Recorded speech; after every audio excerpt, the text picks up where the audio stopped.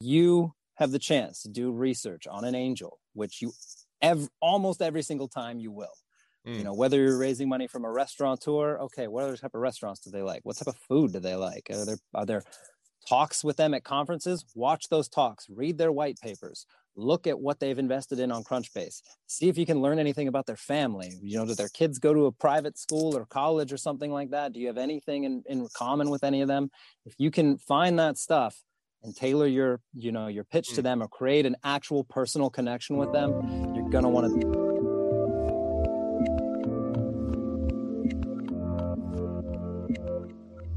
Hey everyone, this is Devin Miller here with another episode of The Inventive Journey. I'm your host, Devin Miller, the serial entrepreneur that has built several startups into 7- and 8-figure businesses, as well as the founder and CEO of Miller IP Law, where we help startups and small businesses with their patents and trademarks. And today we have another great guest on the expert episode for Inventive Journey, Jesse Welch. And Jesse, he'll be talking a little bit today, kind of on a couple different topics or a couple different aspects of a topic, which is really how do you raise money? And he'll kind of walk us through a bit of his experience of how he raised money for some of his businesses, and then flip the table because he's also transitioning or doing some on the VC side, and talk a little bit about now what the VC, or for those that don't, venture capitalists, what they're looking for as well. So we'll kind of have a good discussion on how that all goes together, what it's like to raise money, and how you guys can do it yourself. And with that much as an introduction, welcome on to the podcast, Jesse. Thank you. Happy to be here. So maybe give us just a couple, 1 or 2 minute overview, and then we'll jump into how you raise money. But kind of what is your background? How did you get into business? And what's your story that led you up to start raising money for your businesses? Sure. My background is a little varied. I actually started in entertainment. I was a film producer in mainland China, and produced a couple movies in mainland China had a lot of success out there. Any movies that we'd recognize or that we should go watch? Oh, yeah. I'm sure you know Hua PR. That was probably my most successful. I'm sure all your speakers or your viewers are all Mandarin speakers, right? No, but I am actually a Mandarin speaker. So I actually served a religious mission in Taiwan for a couple of years. So I did actually learn Mandarin Chinese for that period of time. Oh, 你会普通话吗? Good for you. Small world. All right, now, so we'll jump forward. But anyway, I'm just curious what movies, or if there's any earth-shattering, Crouching Tiger, Hidden Dragon, or something that everybody would know. No, well, I mean, if you were in China in 2012, you definitely know Hua PR. It was the highest-grossing film in Chinese history awesome. At the time, a record which has been broken many times since then. But the political landscape changed a little bit. If you've been keeping tabs on the past 10 years, so I moved into tech, and I got to be chief of staff for a couple very noteworthy CEOs, Ben Goertzel, who's kind of the grandfather of artificial general intelligence, and Eve Bergquist. And we did a whole bunch of different projects. SingularityNet, which was a completely distributed AI network of services, kind of like almost like blockchain, but for services for AI.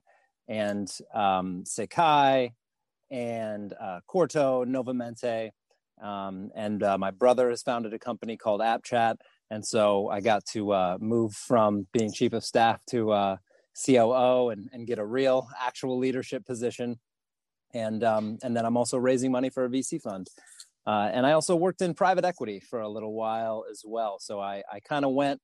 I was always doing at least one operator type of thing and one fundraising type of thing. Sometimes they were together, but I really just sort of went with where my skill set was needed the most, and that's how I got from entertainment to technology, back into entertainment, now into entertainment and technology and financing, and kind of the crossroads between those three.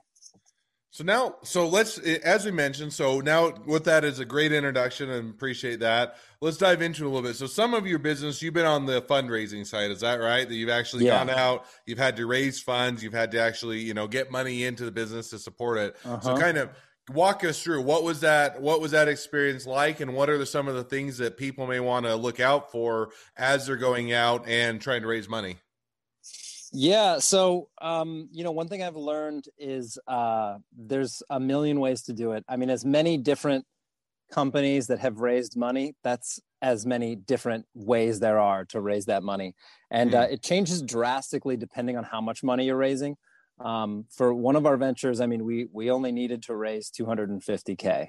And we wanted to raise 750K to be safe. And that was one of the toughest raises that I've ever been a part of. We had another raise that was $36 million, and we raised it in 20 minutes.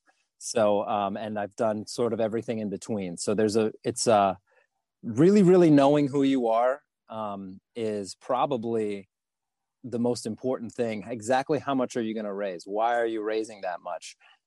That's really the first step. So let's dive into that. So let's say I have a business, right? And I'm going to call it Devin's Restaurant, because I'm so original. But I have a business that I know that it's a business that I can't self-fund, right? And there's some businesses, hey, you can bootstrap, you can self-fund, you can get a widget, you can get a product out, or you can do an e-commerce platform or some of those other things that you really don't need to raise money for. But let's say I'm saying, hey, I know I need some money, or I know I won't be able to do it on my own, but I'm not really quite sure. So how do you go about kind of tackling how much should I ask for, and how do you even convince people to give you money? And I'll pause on my question in just a second, but the follow on to that is, because I think you kind of were almost touching on it, is sometimes you can ask for either too much money, in the sense that now you've overvalued your company and you're never going to hit the metrics of what they want on a return, and it oftentimes causes problems. And so now you've valued it at 10 million, and now you have to get an increase from that, and it actually handicaps your business. So you kind of have that sweet spot where you don't want to ask too little and you don't make it all the way through, but you don't want to ask too much and either handicap your business or give up too much equity. So how did you, within the different companies you did fundraising for, kind of come to a balance as to what you asked for? Yeah, that's a really good question. That's actually something that I, if I'm being perfectly honest, I don't think I'll ever truly have a handle on that, because, unless you're operating the business for a little while and your burn rate, then it's really easy to get a grasp on that. It really comes down to experience. And, Devin, if you've never been a restaurateur, but you have this great idea for a restaurant, that's when you reach into your network and start seeing who has restaurant experience, so they can give you a good idea about how much you're going to spend. Because effectively what you want to do is you want to get enough information, if you're able to get this information all yourself, or if you have people around you that can act as your advisors. You need to have a really solid understanding of what you're going to spend and what the absolute minimum that you're going to spend is. And the way you find that is by looking into all of the different costs that are right in front of you. Obviously, it's a restaurant. You're going to need food. You're going to need tables. You're going to need chairs. But then, a friend of mine calls it looking beyond your nose. She's actually a risk assessment analyst. And when you're doing that, you want to look for those type of costs that you don't really think are going to be a part of it. I had a friend who had a really great idea. He's working on it now for an AR concept, augmented reality. And he's got interest from clients. He's got a pretty good team lined up. He has a really great long-term plan. And as I was going through some of the stuff that he was talking about, I was like, where are your maintenance costs here?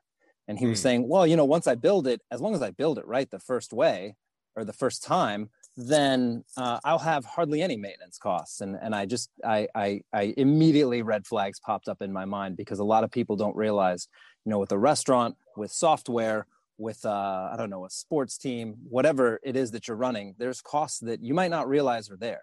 And software breaks, cars break. Sometimes things change.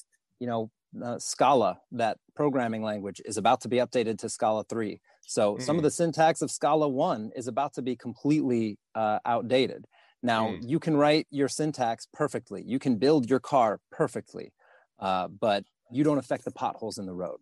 You don't affect the software changing.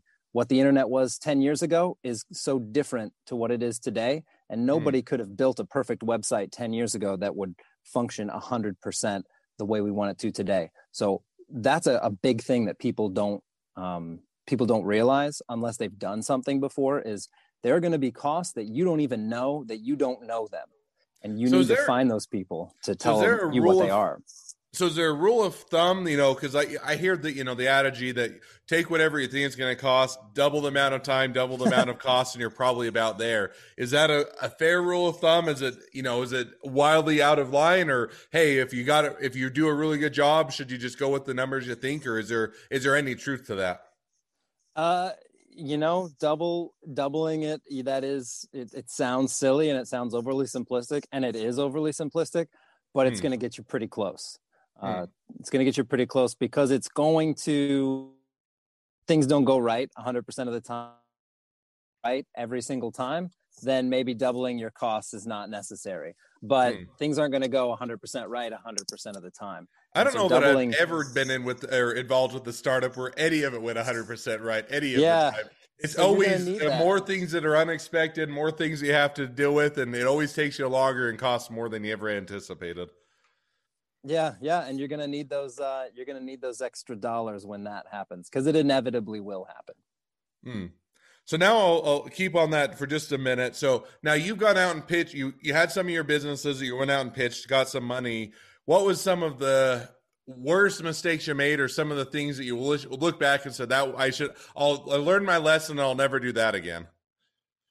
Right off the top of my head, a family office versus an investment bank versus a sovereign wealth fund versus the venture arm of a large company versus a company or a company organization that's giving you grants.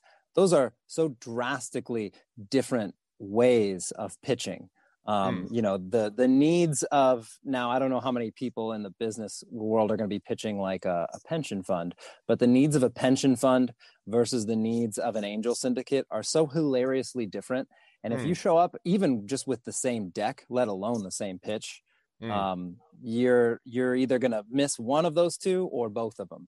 And the amount of research that you have to do when you're pitching these people, you're going to miss out on all kinds of money. And I see that happen all the time. That's probably the number one thing that I think people make the mistake of. Beyond that, I would say... So if I were to take that as almost a know your audience, right? In the sense that it's not all like Shark Tank, right? And as much as people love Shark Tank, and hey, I'm an avid fan, not everybody is just, hey, any business that comes along, I'm going to evaluate the same. Because to your point, almost, an angel investor is willing to take a higher degree of risk. Venture capitalists are going to say, I want a 4 or 5x exit, and I want to do that within anywhere from 2 to 5 years, depending on the fund. And you're going to say, hey, a pension fund, they're going to want to have a long-term investment so they can have a return for those who are retiring. So I like that in the sense that, customizing your pitch based on who you're pitching it to, it needs to be taken into account because there are differences between who you're pitching to. Yeah, I would even take it a step further, or I should say I do take it a step further. When I'm going out and pitching, a family office, I'm going to look on Crunchbase and see, have they made any prior investments into alternatives?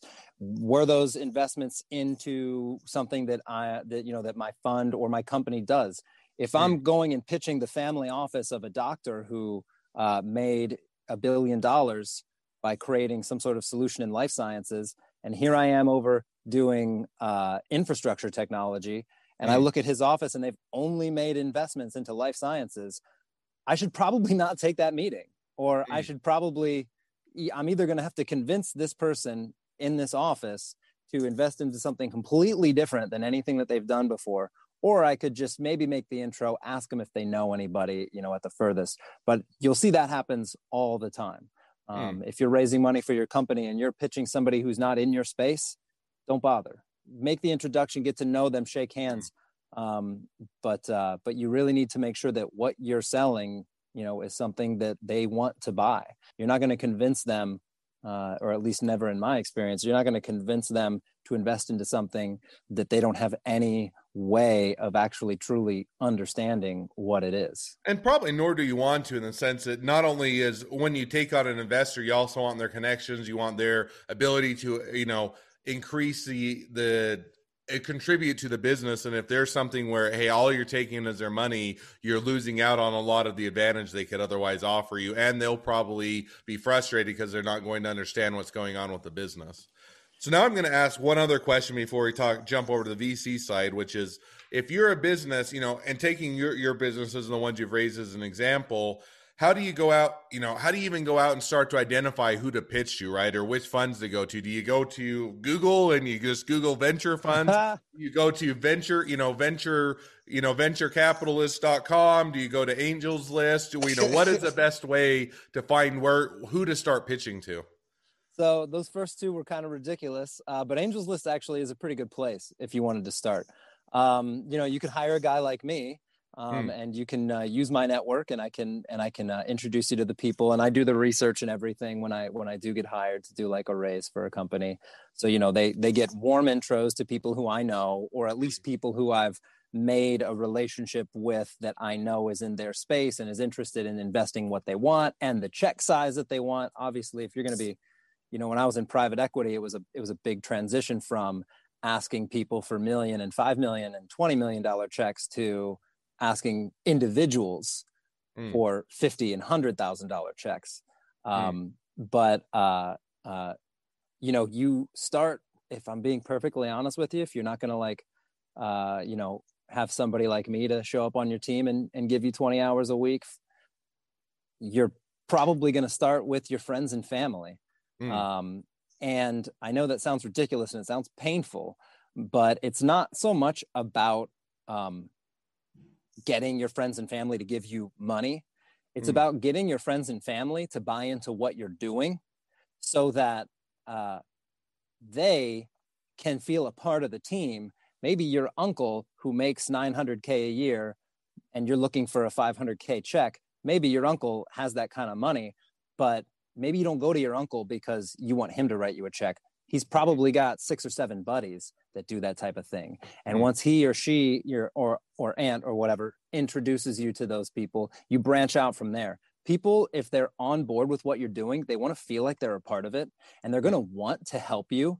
And oftentimes helping you doesn't come in the form of writing you a check. It comes in the form of introducing you to people who might write you a check. And asking somebody for advice and for help is probably going to yield you more money, ironically, than asking people for money. If you ask people for money, they're going to offer you crappy advice. If you ask people for advice, they're generally possibly going to still give you crappy advice, but they're more likely to give you money and introductions. And that's ultimately what you're going to need. Beyond that, honestly, this sounds kind of ridiculous too, but LinkedIn is an absolute gold mine. I mean, if you're not lucky like I was, and make no mistake, I was very fortunate with my career to have been working on movies and got introduced to a bunch of Chinese billionaires who had a whole lot of money to spend, and I got plugged into that network. But when I came back to the States, I sort of had to start over. And LinkedIn is a huge, huge, huge tool for that. If you really know how to get it or use it, and you really know how to work it, you can get introductions to people who you not in a million years would have any business meeting, and get sit-down meetings with them. And you can just expand out from there. But, if you have health insurance, every single time you go to see your eye doctor, you're meeting with probably an accredited investor. So every single time you meet with somebody, it's not a bad idea to work on your little 5-minute pitch while you're getting your eyes checked or your teeth checked or your knees or whatever it is checked. Practice pitching on them. They've always got the money. Selling, right?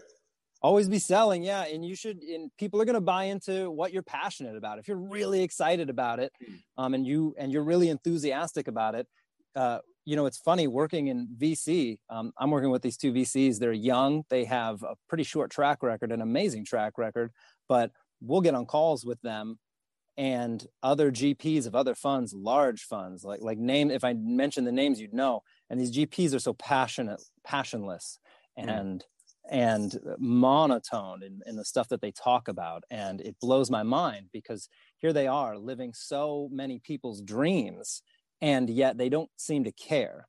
And when some of these younger emerging managers get on the phone and they start talking, you can feel LPs, people pick up, people listen. People are going to want what you're selling if you're passionate about it. And you really need to practice that passion. And, your eye doctor's a great person to pitch to. It's a great way to start. If you're, looking for more money, if a 50, 100K check from an eye doctor or whomever is probably not going to work for you, and you need $1 million check, start reaching out to those smaller institutions or those registered investment advisors, and just be excited about what you're doing, because even the most passionate list person is still probably got into that field because at some point they were passionate about it, and they're going to connect with you if you really, really care about what you're doing and you think you're going to change lives. So now, and I think that's all great advice. So I'm going to kind of do a follow up that transitions a bit, and we're I don't know if we'll get all the way to all the VC stuff you do, but as an VC and kind of looking at those, as you're transitioning to doing your own fund, you've done a little bit of smaller funds, you're working to get a bigger fund, and you're kind of doing or getting some of that staying power. When now we do talk about that friends and family round, is it a flag that, if you're not able to go convince friends and family, the people that you do know and would otherwise invest, is that a flag to a VC, meaning, hey, I don't have any friends and family around, nobody is willing to invest in me? Does that look like a flag or not so much? No. It really doesn't. Now, if you're going to a VC and you haven't first gone to angels, that's going to be a flag. Unless, what you're doing is so large that it wouldn't make that you just need it. Your seed round requires $5 million because the cost of it is just $5 million. But no, that's not really a flag. Now, it's almost like it looks good for you to have friends and family on board.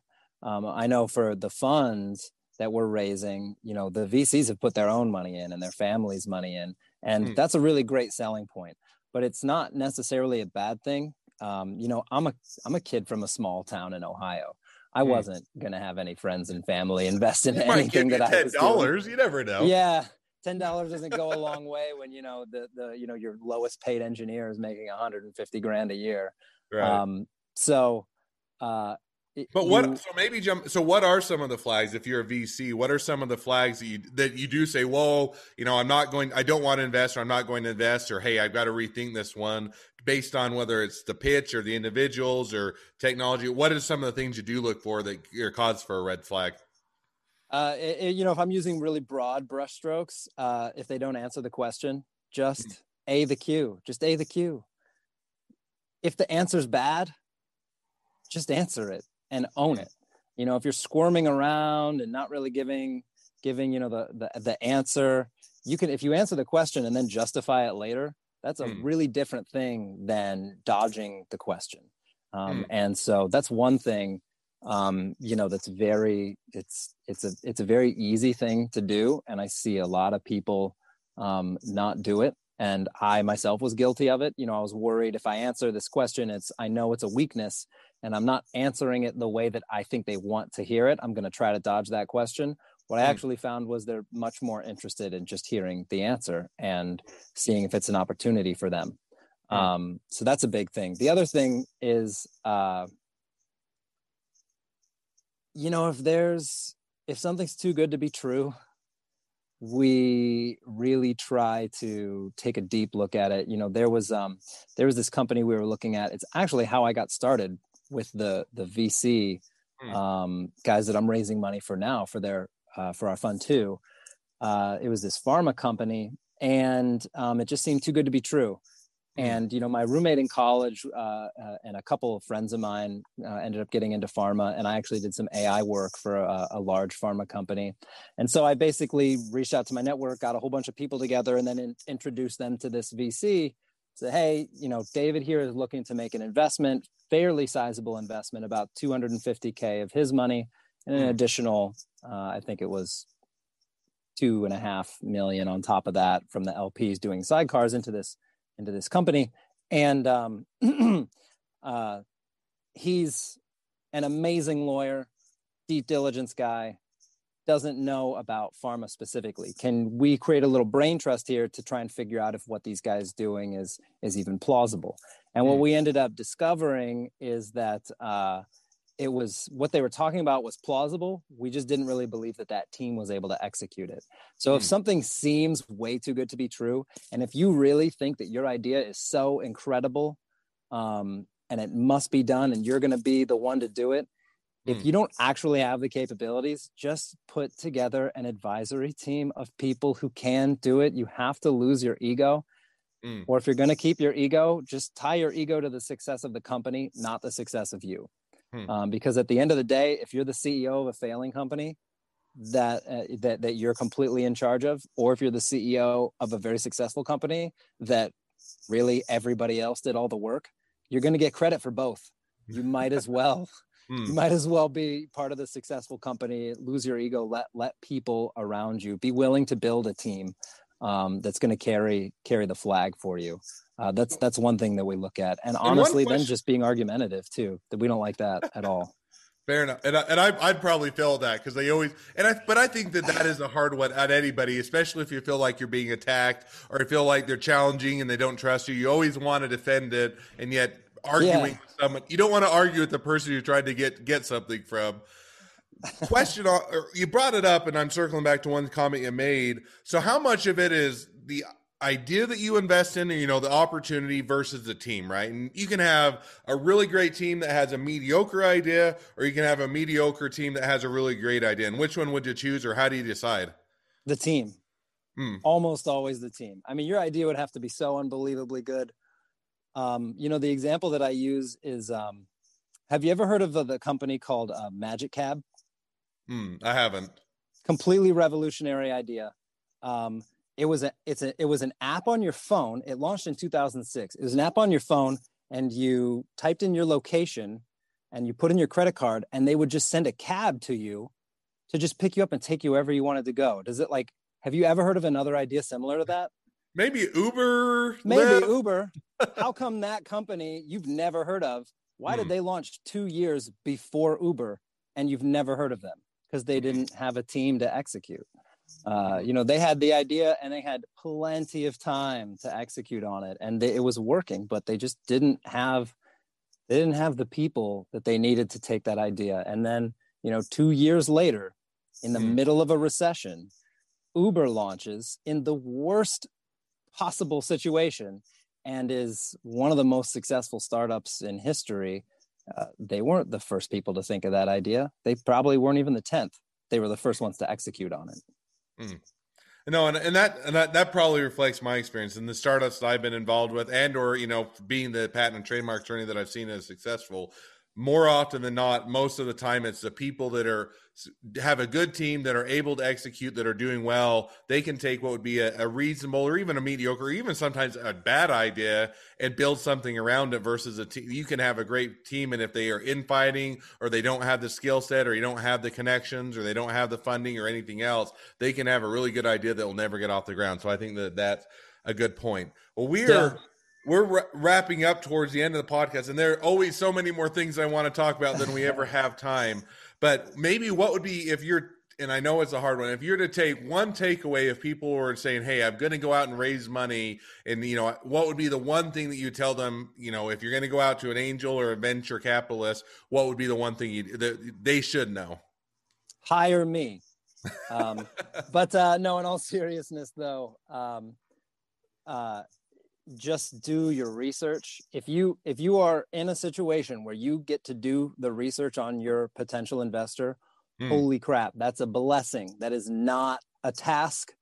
That is not work. That is a blessing that has been bestowed upon you, and you should cherish it, because there's plenty of situations and there's plenty of people out there raising money where they don't even get to do research on the people that they're raising money from, and they still somehow do it. And you can talk to them. They hate their job. And they might be very good at it, and they're usually paid very well for it. But it's not fun. It's not sexy. They're sitting in a room.